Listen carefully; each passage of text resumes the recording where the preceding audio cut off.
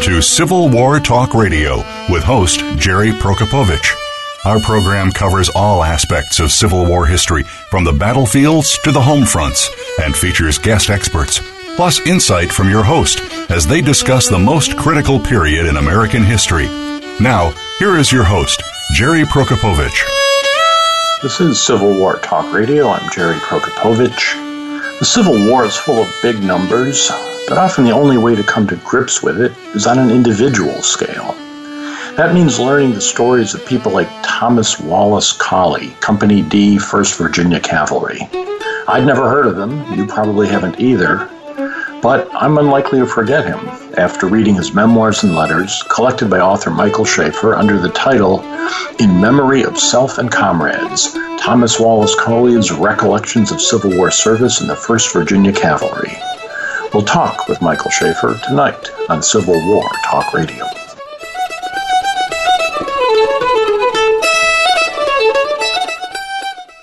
Streaming live, the leader in Internet Talk Radio, VoiceAmerica.com.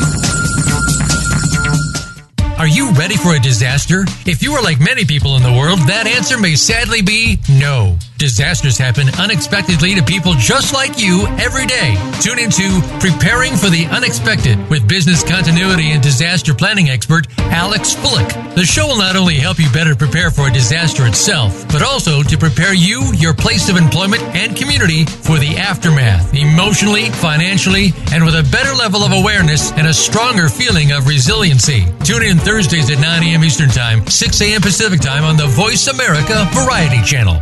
We're making it easier to listen to the Voice America Talk Radio Network wherever you go. In addition to listening live, you can check out information about your favorite talk show hosts, discover new talk show personalities, add shows to your list of favorites, and listen to all of our show archives on demand, all from your iOS, Amazon Kindle, or Android device. Download it from the Apple App Store, Amazon, or Google Play, and get ready to tune in. The Voice America mobile app, powered by Aircast. The Internet's #1 talk station. #1 talk station. VoiceAmerica.com.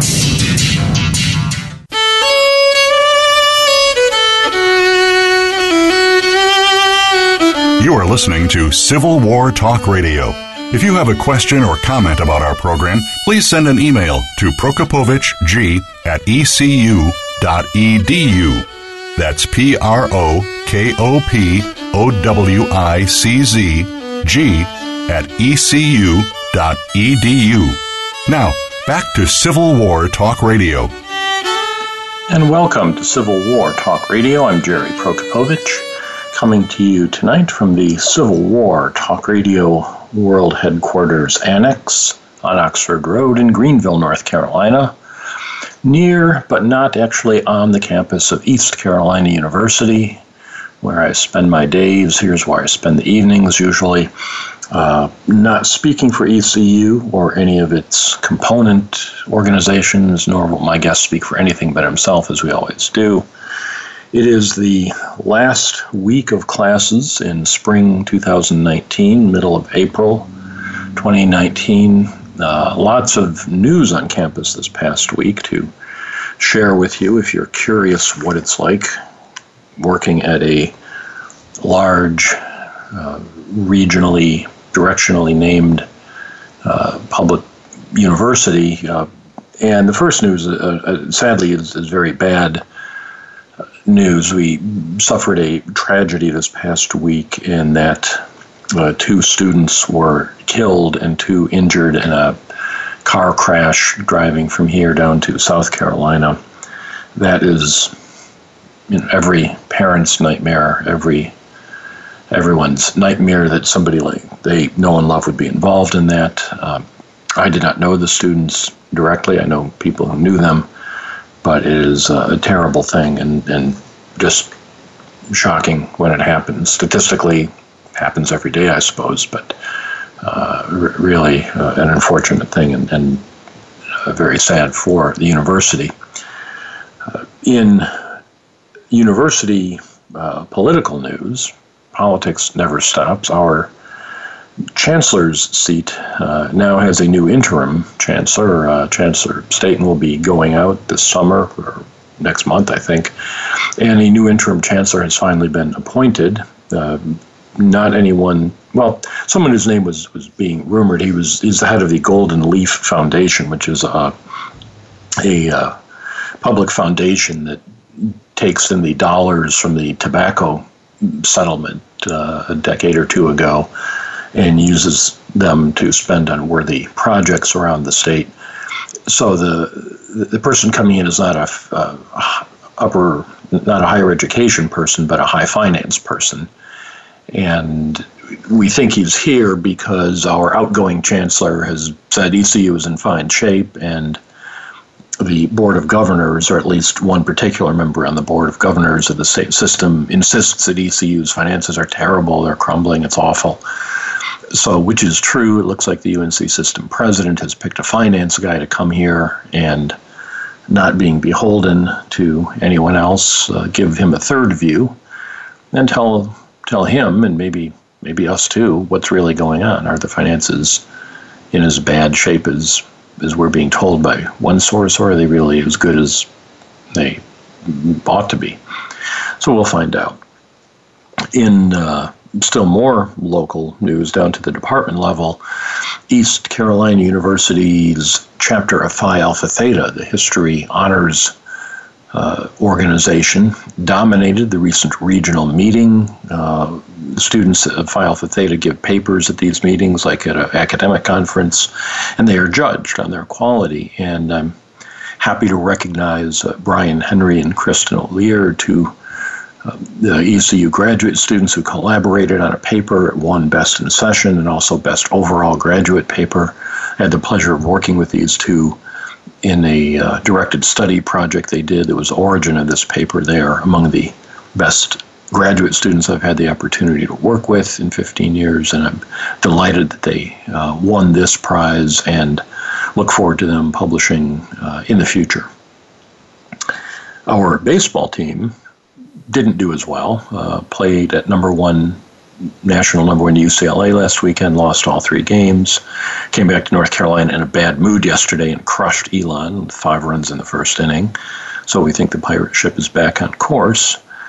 And East Carolina, in national news, defeated Penn State in a online competition to name the best college bar in the country. The winner was Sup Dogs on 5th Street in downtown Greenville, which is a hot dog fast food place in the day, beer, a bar, outside seating at night. And the food is good. I don't hang out there at night. As you can imagine, it would be weird for a professor to do that. But the hot dogs and hamburgers are fine, and the atmosphere is suitably collegiate, and it has a wonderful backstory of having been built by a ECU graduate right out of school who tragically was killed in a fire trying to save his dogs. But his brother took the bar over, kept it going, and now it's thriving, and got voted in this national competition. It was like a Final Four, like a March Madness thing, where different bars competed to get the most votes on Twitter. And I think maybe it was the anti-Penn State vote as much as the pro-ECU vote that got Sup Dogs to win, but we're very happy. And speaking of local cuisine, one last item to mention, that is to thank all of you who contributed to the Civil War Talk Radio book and other things fund over the year. A couple weeks ago, I mentioned the idea of a monthly donation. Go to www.impedimentsofwar.org, go to the PayPal button, and you can arrange to give a small amount, say $3 a month. If you enjoy all 4 shows, you're getting each one for less than $1 each month. I think April we'll have 5 shows, another bonus. And my thinking is that if enough people do this, let's say 3 people do this at $3 a month, that's $9, enough to buy a sandwich at Mike's Deli. Probably the number 4, turkey melt is my preference. And after mentioning this, the donations poured in. We're now at 89%, 2 $3 and 1 $2 contribution at the monthly level. So we're at 89% on the Civil War Talk Radio monthly sandwich drive. If one more of you can come up with $3 a month, or $2 or even $1 at this point, that will be enough. If you go big, $5 a month, I could get the Mediterranean platter instead. And anything more than that, and I will take you to lunch at Mike's Deli when you come to visit me here in Greenville, North Carolina. And no, Mike's Deli is not a sponsor of the show. They don't pay anything. They do not know the show exists. I just go there for lunch because they're across the street from the Brewster Building. So, what else is happening here at Civil War Talk Radio? Next week, Brad Gottfried returns to the show to talk about Point Lookout, the legendary federal prison camp. On May 1st, we start a new month with Amy Morrell Taylor and her award-winning book on slave refugee camps called Embattled Freedom. On May 8th, Joan Cashin talks about the artifacts, the material culture of the war in a book called War Stuff. And on May 15th, following the practice of naming books after just what they're about, Gary Gallagher has edited a book of photos of Civil War places, and the book is called Civil War Places. It'd be good if you could all watch that as well as listen to it, because the pictures are great. But it's a really interesting book, and Gary is a fascinating talker. Most of you have heard him lecture at some point. He's really good. You can also see him at the Civil War Institute this summer, June 14th through 19th at Gettysburg College. Discounts for listeners to this show. And one other announcement that absolutely I need to make. I've been reminded that this September will be the 2019 Civil War Roundtable Congress in St. Louis, Missouri. It's an annual meeting of members of Civil War roundtables from around the country who want to share best practices, find out how to grow your organization, get interesting guests, do interesting things. And they've held these congresses for a couple of years now. They've been very successful. So this one's coming up September 20 through 22 of 2019 in St. Louis. There will be events at the Missouri Civil War Museum, tours through historic Jefferson Barracks, the U.S. Grant National Historic Site, all kinds of things. I'll tell you more about it another time. Let's get to our guest. We've taken much too long just chit-chatting here. Michael Schaefer is our guest tonight. He is the editor of In Memory of Self and Comrades, Thomas Wallace Colley's Recollections of Civil War Service in the 1st Virginia Cavalry. Mr. Schaefer, are you there? Jerry, good evening. Good evening. Welcome. Am I pronouncing your last name correctly? Is it Schaefer? Schaffer? Yes, that's correct. Yes, Schaefer. Congratulations. Schaefer. Okay. Yes, pronunciation is correct, and the same with Colley. 2 for 2. Very good. I apologize. An earlier episode, I think I said you were returning to the show. We had a different Michael Schaefer on, spelled differently a couple of years ago. But this is your first visit, and welcome to the show. Glad to have you. Well, thank you very much. And in listening to your opening comments, I'm certainly saddened to hear of the passing of the 2 ECU students in the automobile accident. It's just one of those things that just hits you. In a community of 29,000, 30,000 students, I guess, this kind of thing happens. It doesn't happen every year, though, and it is shocking when it does, and right. Very saddened. But it sort of points out the contrast between the world we live in today and that of Thomas Colley, which is filled with reminders that life is a very short and precious thing, because we learned, just looking at the picture on the cover of this man sitting with his crutches, his empty pant leg where his foot used to be, he clearly has encountered a lot of the dangers of the war, and he writes about them in great detail. How did you come across the story of Thomas Wallace Colley?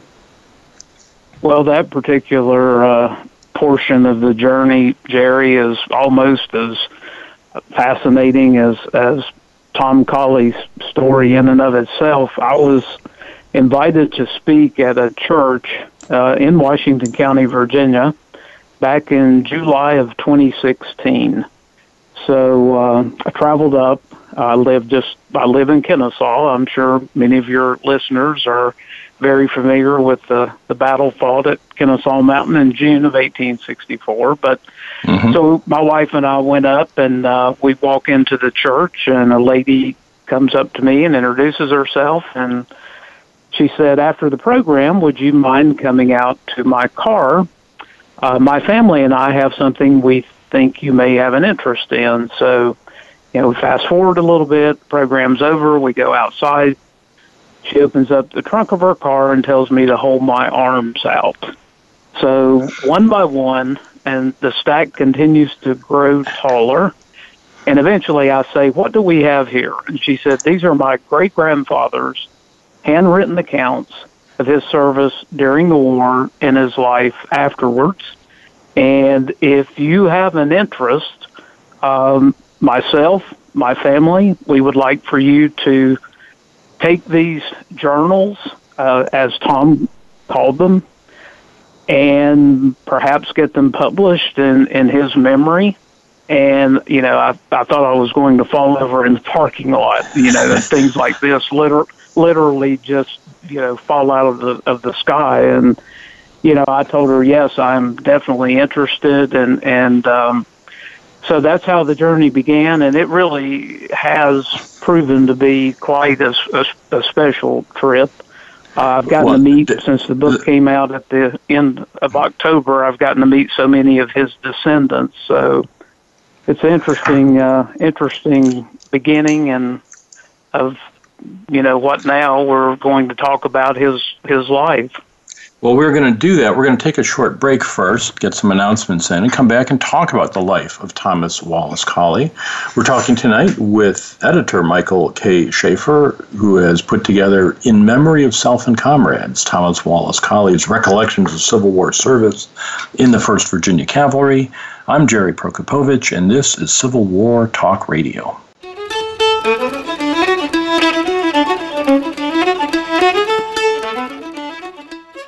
Stimulating talk gets those synapses in the brain firing really fast. All the time. The #1 internet talk station where your opinion counts. VoiceAmerica.com. Psych Up Live with host Dr. Suzanne Phillips offers a psychological perspective on coping with common and current life issues. This show addresses topics as varied as marital stress, insomnia, depression, raising teens, campus violence, and building self-resilience.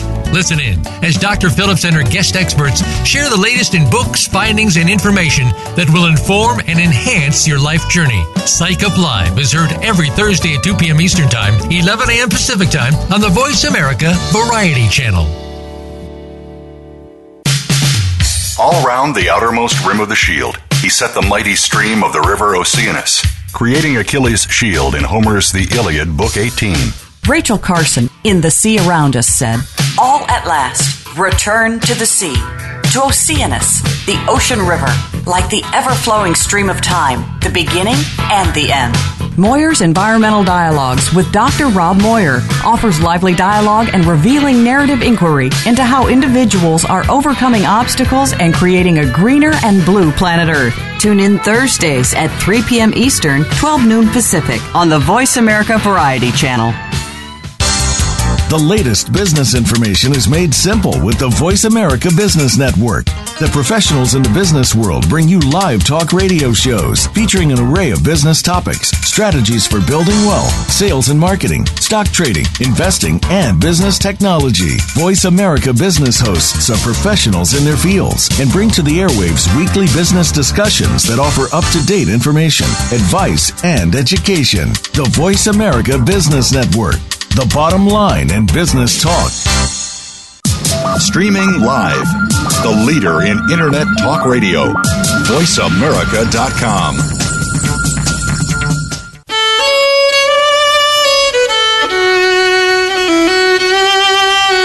You are listening to Civil War Talk Radio. If you have a question or comment about our program, please send an email to prokopowiczg@ecu.edu. That's PROKOPOWICZG at ecu.edu. Now, back to Civil War Talk Radio. And welcome back to Civil War Talk Radio. I'm Jerry Prokopowicz, talking tonight with Michael Schaefer, editor of In Memory of Self and Comrades, Thomas Wallace Colley's Recollections of Civil War Service in the 1st Virginia Cavalry. We found out at the end of the first section that this trove of memoirs, of letters, of documents literally fell, Michael, it literally fell into your hands, you said, from a descendant. Had you ever heard of Thomas Colley before that? I was vaguely familiar with him, Jerry. My first book that came out in early 2012 was on Washington County, Virginia, during the war. I was actually living in the county at that point in time, and I had referenced a couple of Tom's quotations that I had found in other sources, but certainly I had no idea that this treasure trove of information exists. So what did you do when you got all this material? How does, and this might happen to one of our listeners someday, suddenly a relative or a friend says, I got the Civil War stuff and you're interested, here you go. What do you do next? Well, it started with honesty, Jerry. I told the great-granddaughter, I said, with my schedule right now, this was July 2016. I told her, I said, most likely I will not get an opportunity to start work on this until October. And she smiled and said, no problem. We've had them for almost 100 years. No rush. So, I wanted to start on an honest playing field. And so once I actually got into the project, I'm so thankful that Tom's handwriting was absolutely beautiful. And, you and I, and I'm sure many of your listeners, have transcribed a lot of other documents, letters, et cetera, written during the war, and often it's virtually impossible to try to read the handwriting, but Tom's handwriting actually is far better than mine. And so the transcription part was not terribly difficult. Sitting, it was time-consuming, but, reading his words and entering them into the computer, and once all of that was done, and obviously I was working with the publisher of the University of Tennessee and selecting images, and I contracted with George Skoke to produce 9 maps for the book. So, you're juggling a lot of different balls at the same time. You're working on the manuscript, you're having maps produced, you're securing permission to use images, and I started doing some more research to find out what else might be out there. And I discovered that since my Washington County book came out in 2012, there was a gentleman there in Washington County who had purchased all of the remaining original letters that Tom wrote during the war. And he had passed away. He was a graduate of Virginia Tech, and many, many, many years ago. But he had listed in his will that he wanted all of his Civil War collection, including Tom's letters, to go to the archives at Virginia Tech. So I contacted their archival department and went up, and they had probably close to 50 original letters that Tom wrote during the war. Handwriting was not quite as good then as it became later, but it's still fairly easy. So all those letters are included as an appendix in the book. There are several different appendix sections. So, all these things sort of going on simultaneously, transcribing, editing, annotating, maps, images, additional research, et cetera, et cetera. So, it was not work. It was truly a pleasure. You mentioned the maps by George Skoke, and I just want to call out his maps are great. I think I didn't mention him by name last week when we were talking about Susanna Ural's book on Hood's Texas Brigade, but I'm pretty sure that George did the maps for that book too. He's one of the 2 or 3 people who do the maps for all the books, along with Hal Jesperson and maybe 1 or 2 others. And his maps are great. And in your book, they really do add to the events you describe or that Colley describes. So excellent choice on a map maker. I want to ask about the business about publishing. That's another question that people might have if you come across a trove of letters or something, a great diary, and you think, I want to share this with the Civil War world. You can go to publishing houses that will publish whatever you bring them, pretty much, for a fee. But this is published by it's University of Tennessee Press.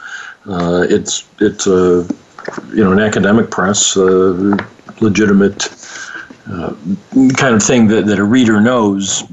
Somebody besides the author thinks this is good. Some editor thought this was worthwhile. So how did that work for you? Did you just call them up and say, hey, I've got some great letters here? How did that process unfold?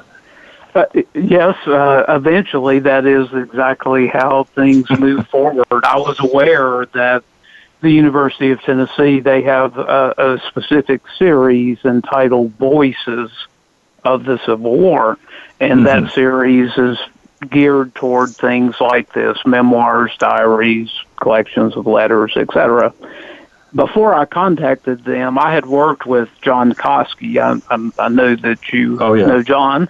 At the museum in Richmond, I had worked with him back several years ago when I was putting the first book together, and John was kind enough to provide me with materials for that one. So I wanted to bounce the idea in my mind off of someone else, and so I called John and we talked about. He was excited to hear because he was aware of Tom Colley. They actually have some memorabilia in their collection that Tom donated to the museum many years ago, and he and I quickly were on the same page. Yes, University of Tennessee, Voices of the Civil War.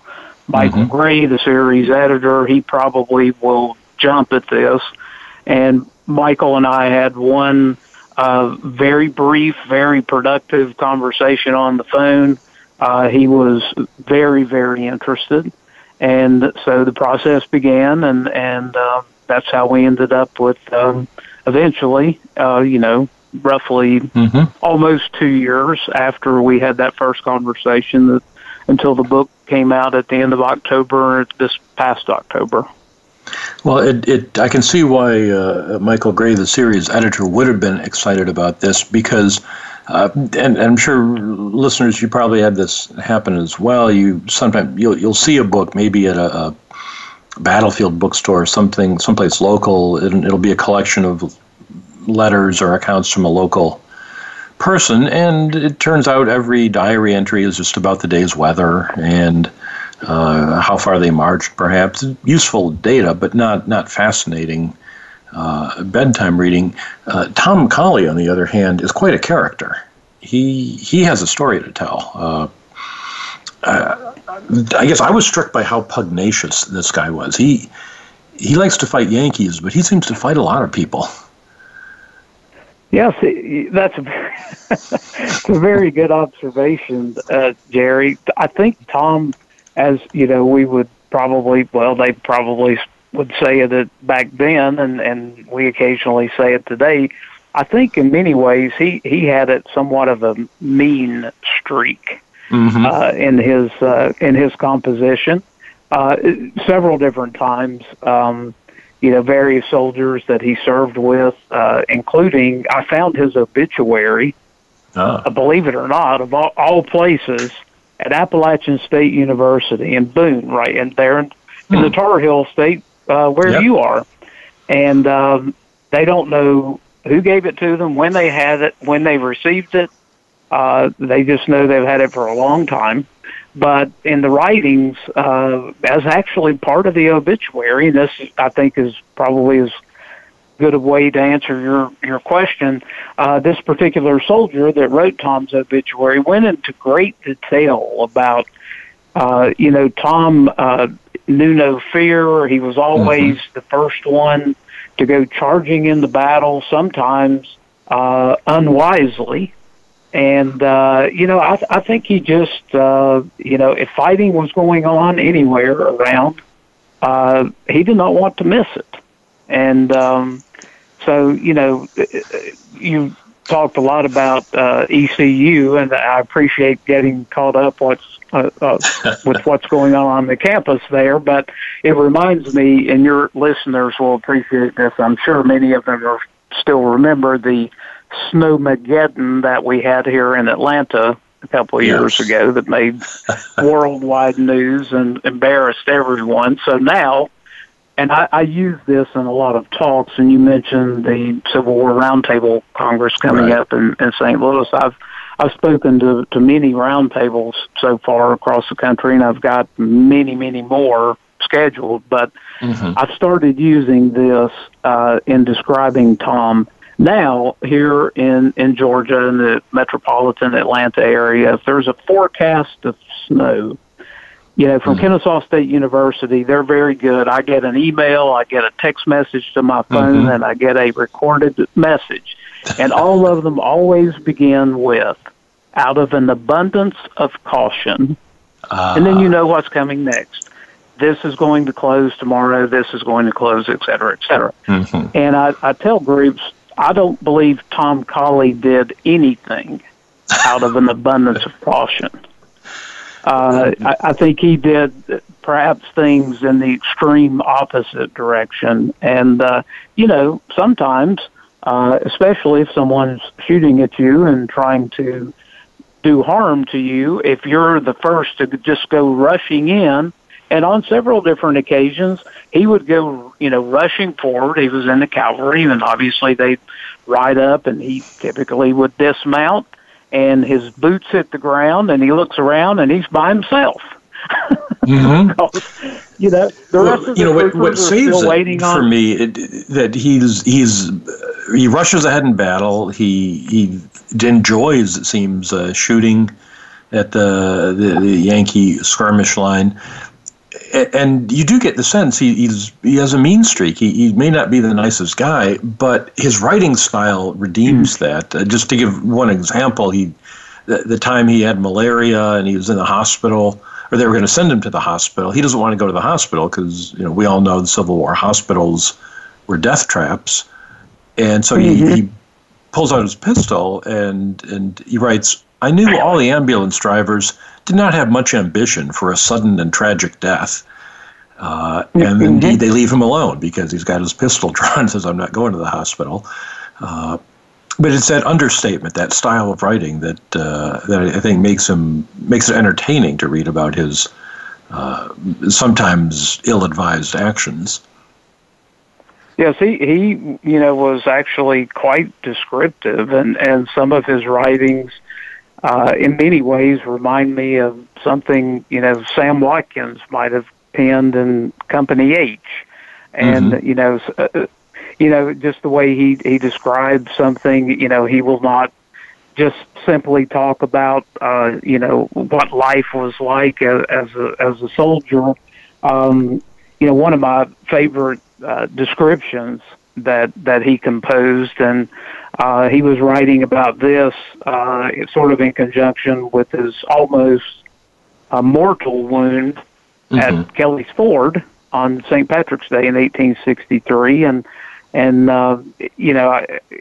can I take 30 seconds just to read a brief passage, maybe to give the listeners? Well, he again, this is sort of at the end of the section where he's already described everything that happened at Kelly's Ford. And he's sort of in closing, he's describing, what soldier life truly was like.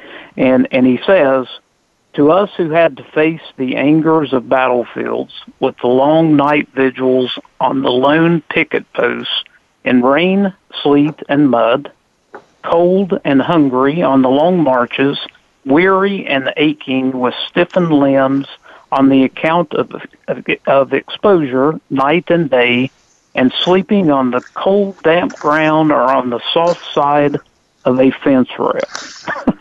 That's a pretty detailed description. No, that really does give you a sense. He does not pull punches. It's worth noting this is a post-war writing, like Sam Watkins' famous Company H. He's writing this from his notes taken during the war. He had a journal, apparently, but that's not this is not his wartime journal, but his post-war memoir. Is that safe? Is that a good characterization? Yes, it is. And actually, he did have a diary that he carried during the war. And John Koski has that in their archives. And I've had a chance to go through the diary. And much like you explained to the listeners earlier, sort of like your standard diary, one day's entry might have read, "It rained today." Basically just capturing... probably not insignificant if you're out riding in the rain, but it was not major comprehensive accounts of really anything. And so he began writing, after the war, and a lot of it he wrote from memory. And he didn't sometimes trust his own memory. There were some other veterans from the 1st Virginia Cavalry that lived in southwestern Virginia that he had opportunities to speak with, and occasionally he would write sections and he would let them look over it to make sure he got it right. There was one in particular, he was a sergeant in the 1st Virginia. His name was Mike Ireson, and he lived not too far from Tom, and Tom and Mike would get together quite often, and Mike would read over whatever Tom had written, and if Tom had misremembered something, Mike would help him with it. So there's several times throughout the narrative that Tom, will mention Mike, and he'll say something along the lines of, Mike Ireson reminds me that this particular soldier did this, or was not present at whatever battle. So he mentions Mike on several different occasions. So he took some time to make sure that this is reasonably accurate. We'll talk more about that fact and some of the other really remarkable things that Thomas Colley has to say in his memoir called In Memory of Self and Comrades, Thomas Wallace Colley's Recollections of Civil War Service in the 1st Virginia Cavalry. It's edited by Michael K. Schaefer, our guest tonight. I'm Jerry Prokopowicz, and this is Civil War Talk Radio.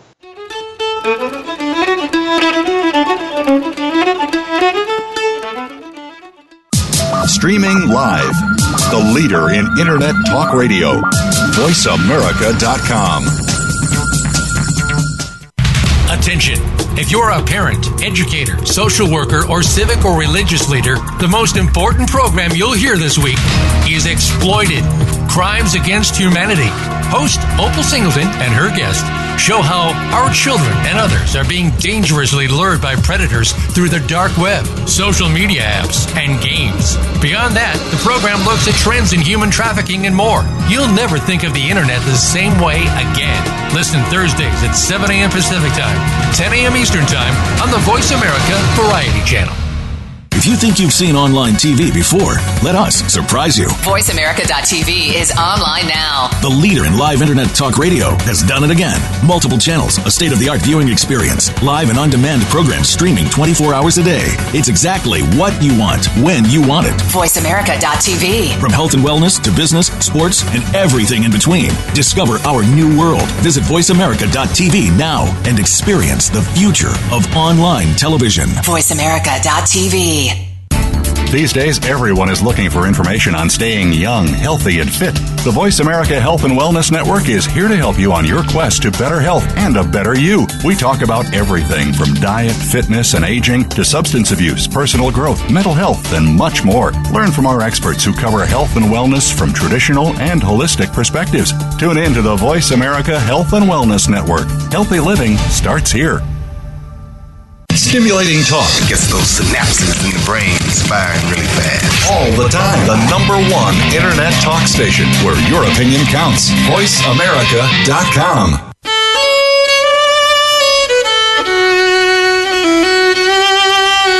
You are listening to Civil War Talk Radio. If you have a question or comment about our program, please send an email to prokopovichg@ecu.edu. That's PROKOPOWICZG@ecu.edu. Now, back to Civil War Talk Radio.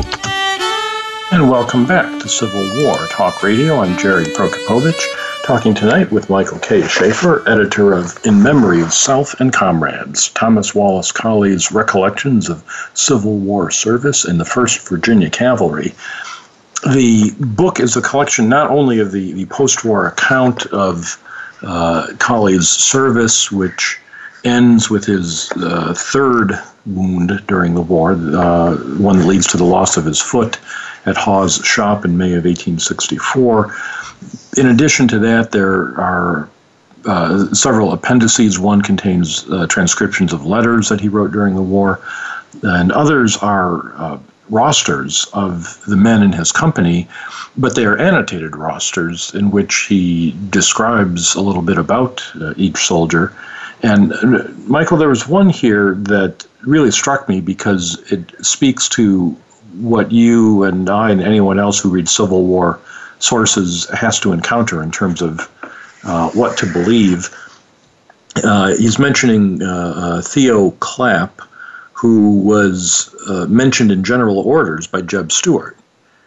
And Cawley writes, "None of the company has ever been able to tell how or for what. 9/10 of the men composing the company performed as heroic acts as he, of which there was no notice taken. But he is the only one in the company ever brought to notice by a general order." So when we read the official records and they recognize so-and-so, I must mention the bravery of so-and-so, here's Tom Cawley to remind us 9/10 of the guys did the same thing. They just didn't get mentioned. Mm-hmm. I think that's a great piece.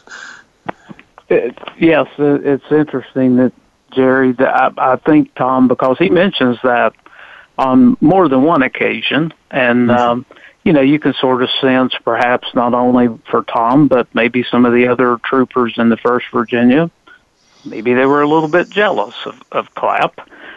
He got his name in the report, and they did not. So that seemed to stick with Tom because he mentions it more than once. Yes. Now he talks a great deal about being wounded. The wound he suffered at Kelly's Ford, a ball in the abdomen, which normally would be fatal. We had Sean and Devine to talk about wounds and medicine in the Civil War a few weeks ago, and the likelihood of infection, gangrene, was very high. I thought his description of the experience of being wounded and the treatment and what happened afterwards was really both graphic, but very. It's as close as one would ever want to come to having that experience yourself. Yes, and it's a miracle that he lived from that wound. As a matter of fact, the people with the National Museum of Civil War Medicine in Maryland, they found out about Tom's story, and they've invited me to do a program there later this year, but they've read his accounts, and they're astonished. I mean, a mini ball enters your left side, about halfway down the midsection, probably broke some ribs too. The mini ball travels into the midsection to about your navel. What it struck, we have no idea. It deflects and comes out his back, just a fraction of an inch from his spine. Well, in 19th century medical knowledge, a wound like that, you're dead. Yeah, I mean, there's nothing. They can't open you up and do any type of, internal surgery. And how he survived that, and he probably speculated himself the rest of his life. And, later he became a Christian, and I think that probably saved him. He was on a pretty dark path, suffering more than likely from post-traumatic stress disorder as we know it today. They did not understand that. They didn't call it that during the American Civil War, but he often would remember that St. Patrick's Day, and as he would always reference it time and time again in his writings, when I was left on the field for dead. Every time he mentions Kelly's Ford, that phrase is going to be somewhere very close by. And you're right, he gives a rather graphic detail, but, I've told several people, I guess, thankfully, I've never come that close to losing my life before, but I guess if any of us experience something like that, and you think literally he's lying there in the floor of the Wheatley farmhouse for days and days and days and days, not knowing if he's going to live to see the next hour. So I guess if one went through an experience like that and you survive, you probably are going to recall in quite vivid detail everything. And he certainly did. He does, and he describes it for us. You mentioned, and I want to ask you about this, his post-war life. When he comes to write this, after the war, he has lost everything. He's a very ardent Southern patriot. He believes the North is unjustly invading his state. He clearly believes in a racial hierarchy that seems natural to him, and he doesn't understand why others are trying to upset it. And after the war, that's all gone. The society is upturned. Independence is lost. He's lost whatever economic basis he has. And you write in your introduction that PTSD seems a likely diagnosis, along with alcoholism. He really suffers right after the war. Yes, and I give him credit. Once he got his life turned around, he was almost as graphic in describing the horrible life he was leading as he was graphic in describing it. It's getting all fuzzy. Oh, there you go. You're back. Can you hear me? Is that back? Okay. He's almost as graphic in describing his wretched life as he referenced it once. He basically, was very truthful. He didn't pull any punches, same as his description of the wound at Kelly's Ford. He virtually lived in a bottle, was intoxicated almost 24 hours a day, had an incredibly violent temper, probably even magnified over the, a lack of an abundance of caution during the war. And, even when he was serving a period of time as deputy sheriff of Washington County, that job requires one to carry firearms, and he was serving during Reconstruction. And, many accounts of Reconstruction, not only in Virginia, but in other states in the various military districts and a lot of rural areas, which Washington County certainly was, it was almost a state of lawlessness. So here you have Tom, a representative of the law enforcement, but yet if someone looks at him in what he perceives to be maybe not the correct way, he was very quick to draw his pistol out. But often, usually, he would catch himself and maybe cooler head would prevail and he'd holster the pistol and ride on. But I think two things probably saved him. We don't know. I'm in the middle of reading a fascinating book now on federal veterans after the war that for a lot of different reasons eventually committed suicide. And, I certainly can't say that Tom Colley would have committed suicide, but he was not headed in the right direction by any means. And I think two things probably turned him around. He was married on Christmas Day in 1872. He and his wife eventually had 12 children. They lost 4 of them shortly after childbirth, which was all too common in that part of the 19th century. But he had a very large and loving, supportive family. He eventually joined the church. He became a Christian. He actually served as superintendent of the Sunday schools. He was a delegate. It was a Methodist church. He was a delegate to the annual conference, et cetera, et cetera. So I think, those two things, the Christianity and the family, helped him turn his life around, or we maybe would have never had his writings that we're talking about this evening. I mean, who knows? Right. What about a third factor? He becomes active in the United Confederate Veterans. He has a few pieces of correspondence with Fitz Lee that he cherishes. He's very proud of his role as a veteran, and of course he writes this memoir. Do you think that helped give some shape to his life in this dark time? I believe it did, and that's another interesting thing. I've talked with some people that are, currently treat our servicemen and women, returning from whatever country they're serving in, suffering still from amputations and various other things, including PTSD. And, one of the traits that they all share, the last thing they want to do is hang out with people they served with, and they certainly do not want to write about it.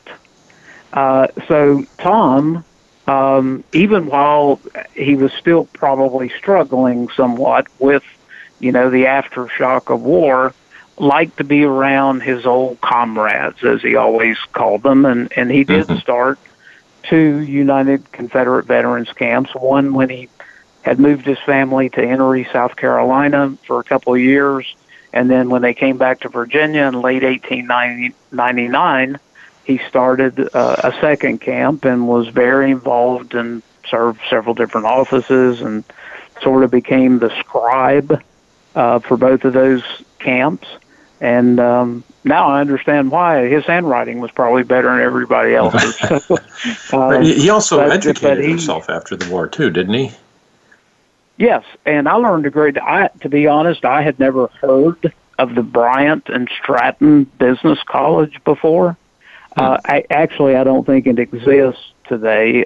It may exist in some fashion after several different mergers, but quickly, it's a fascinating story. The college was started by 2 former federal veterans who were wounded severely in 1863, so their war career is done. They go back home. They were in Pennsylvania. I don't recall exactly where in Pennsylvania, but they started talking about, hopefully sooner or later this horrible war is going to end, and how are these soldiers, blue and gray, going to get a higher education? They can't pass an entrance exam, and even if they could never afford the tuition. Tom Colley probably could have done neither. Pass the entrance exam. I think his odds of passing the entrance exam to get into the University of Virginia were probably 0. Had he passed the exam, he would have never been able to afford to have attended UVA. So these 2 federal veterans start with one location. By 1870, when Tom decides to go, they've got several locations in the country. The closest one for Tom is in Baltimore. So he went up to Baltimore, enrolled himself. There was no entrance exam. And for the fee of $50, that entitled one to 1 year of instruction. And he was there for about a year and a half. And he took a lot of different courses.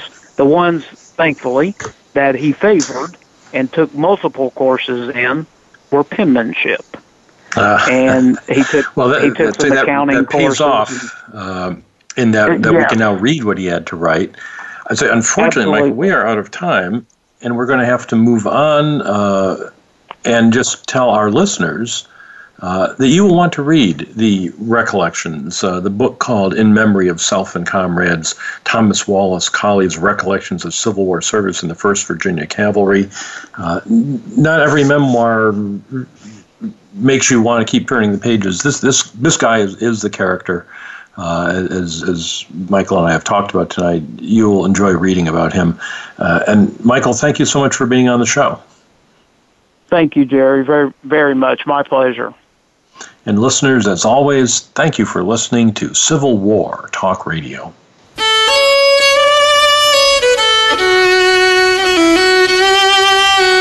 Thank you for embarking on a part of American history this week. Civil War Talk Radio with Jerry Prokopowicz can be heard live every Wednesday at 4 p.m. Pacific Time, 7 p.m. Eastern Time on the Voice America Variety Channel. Have a good week.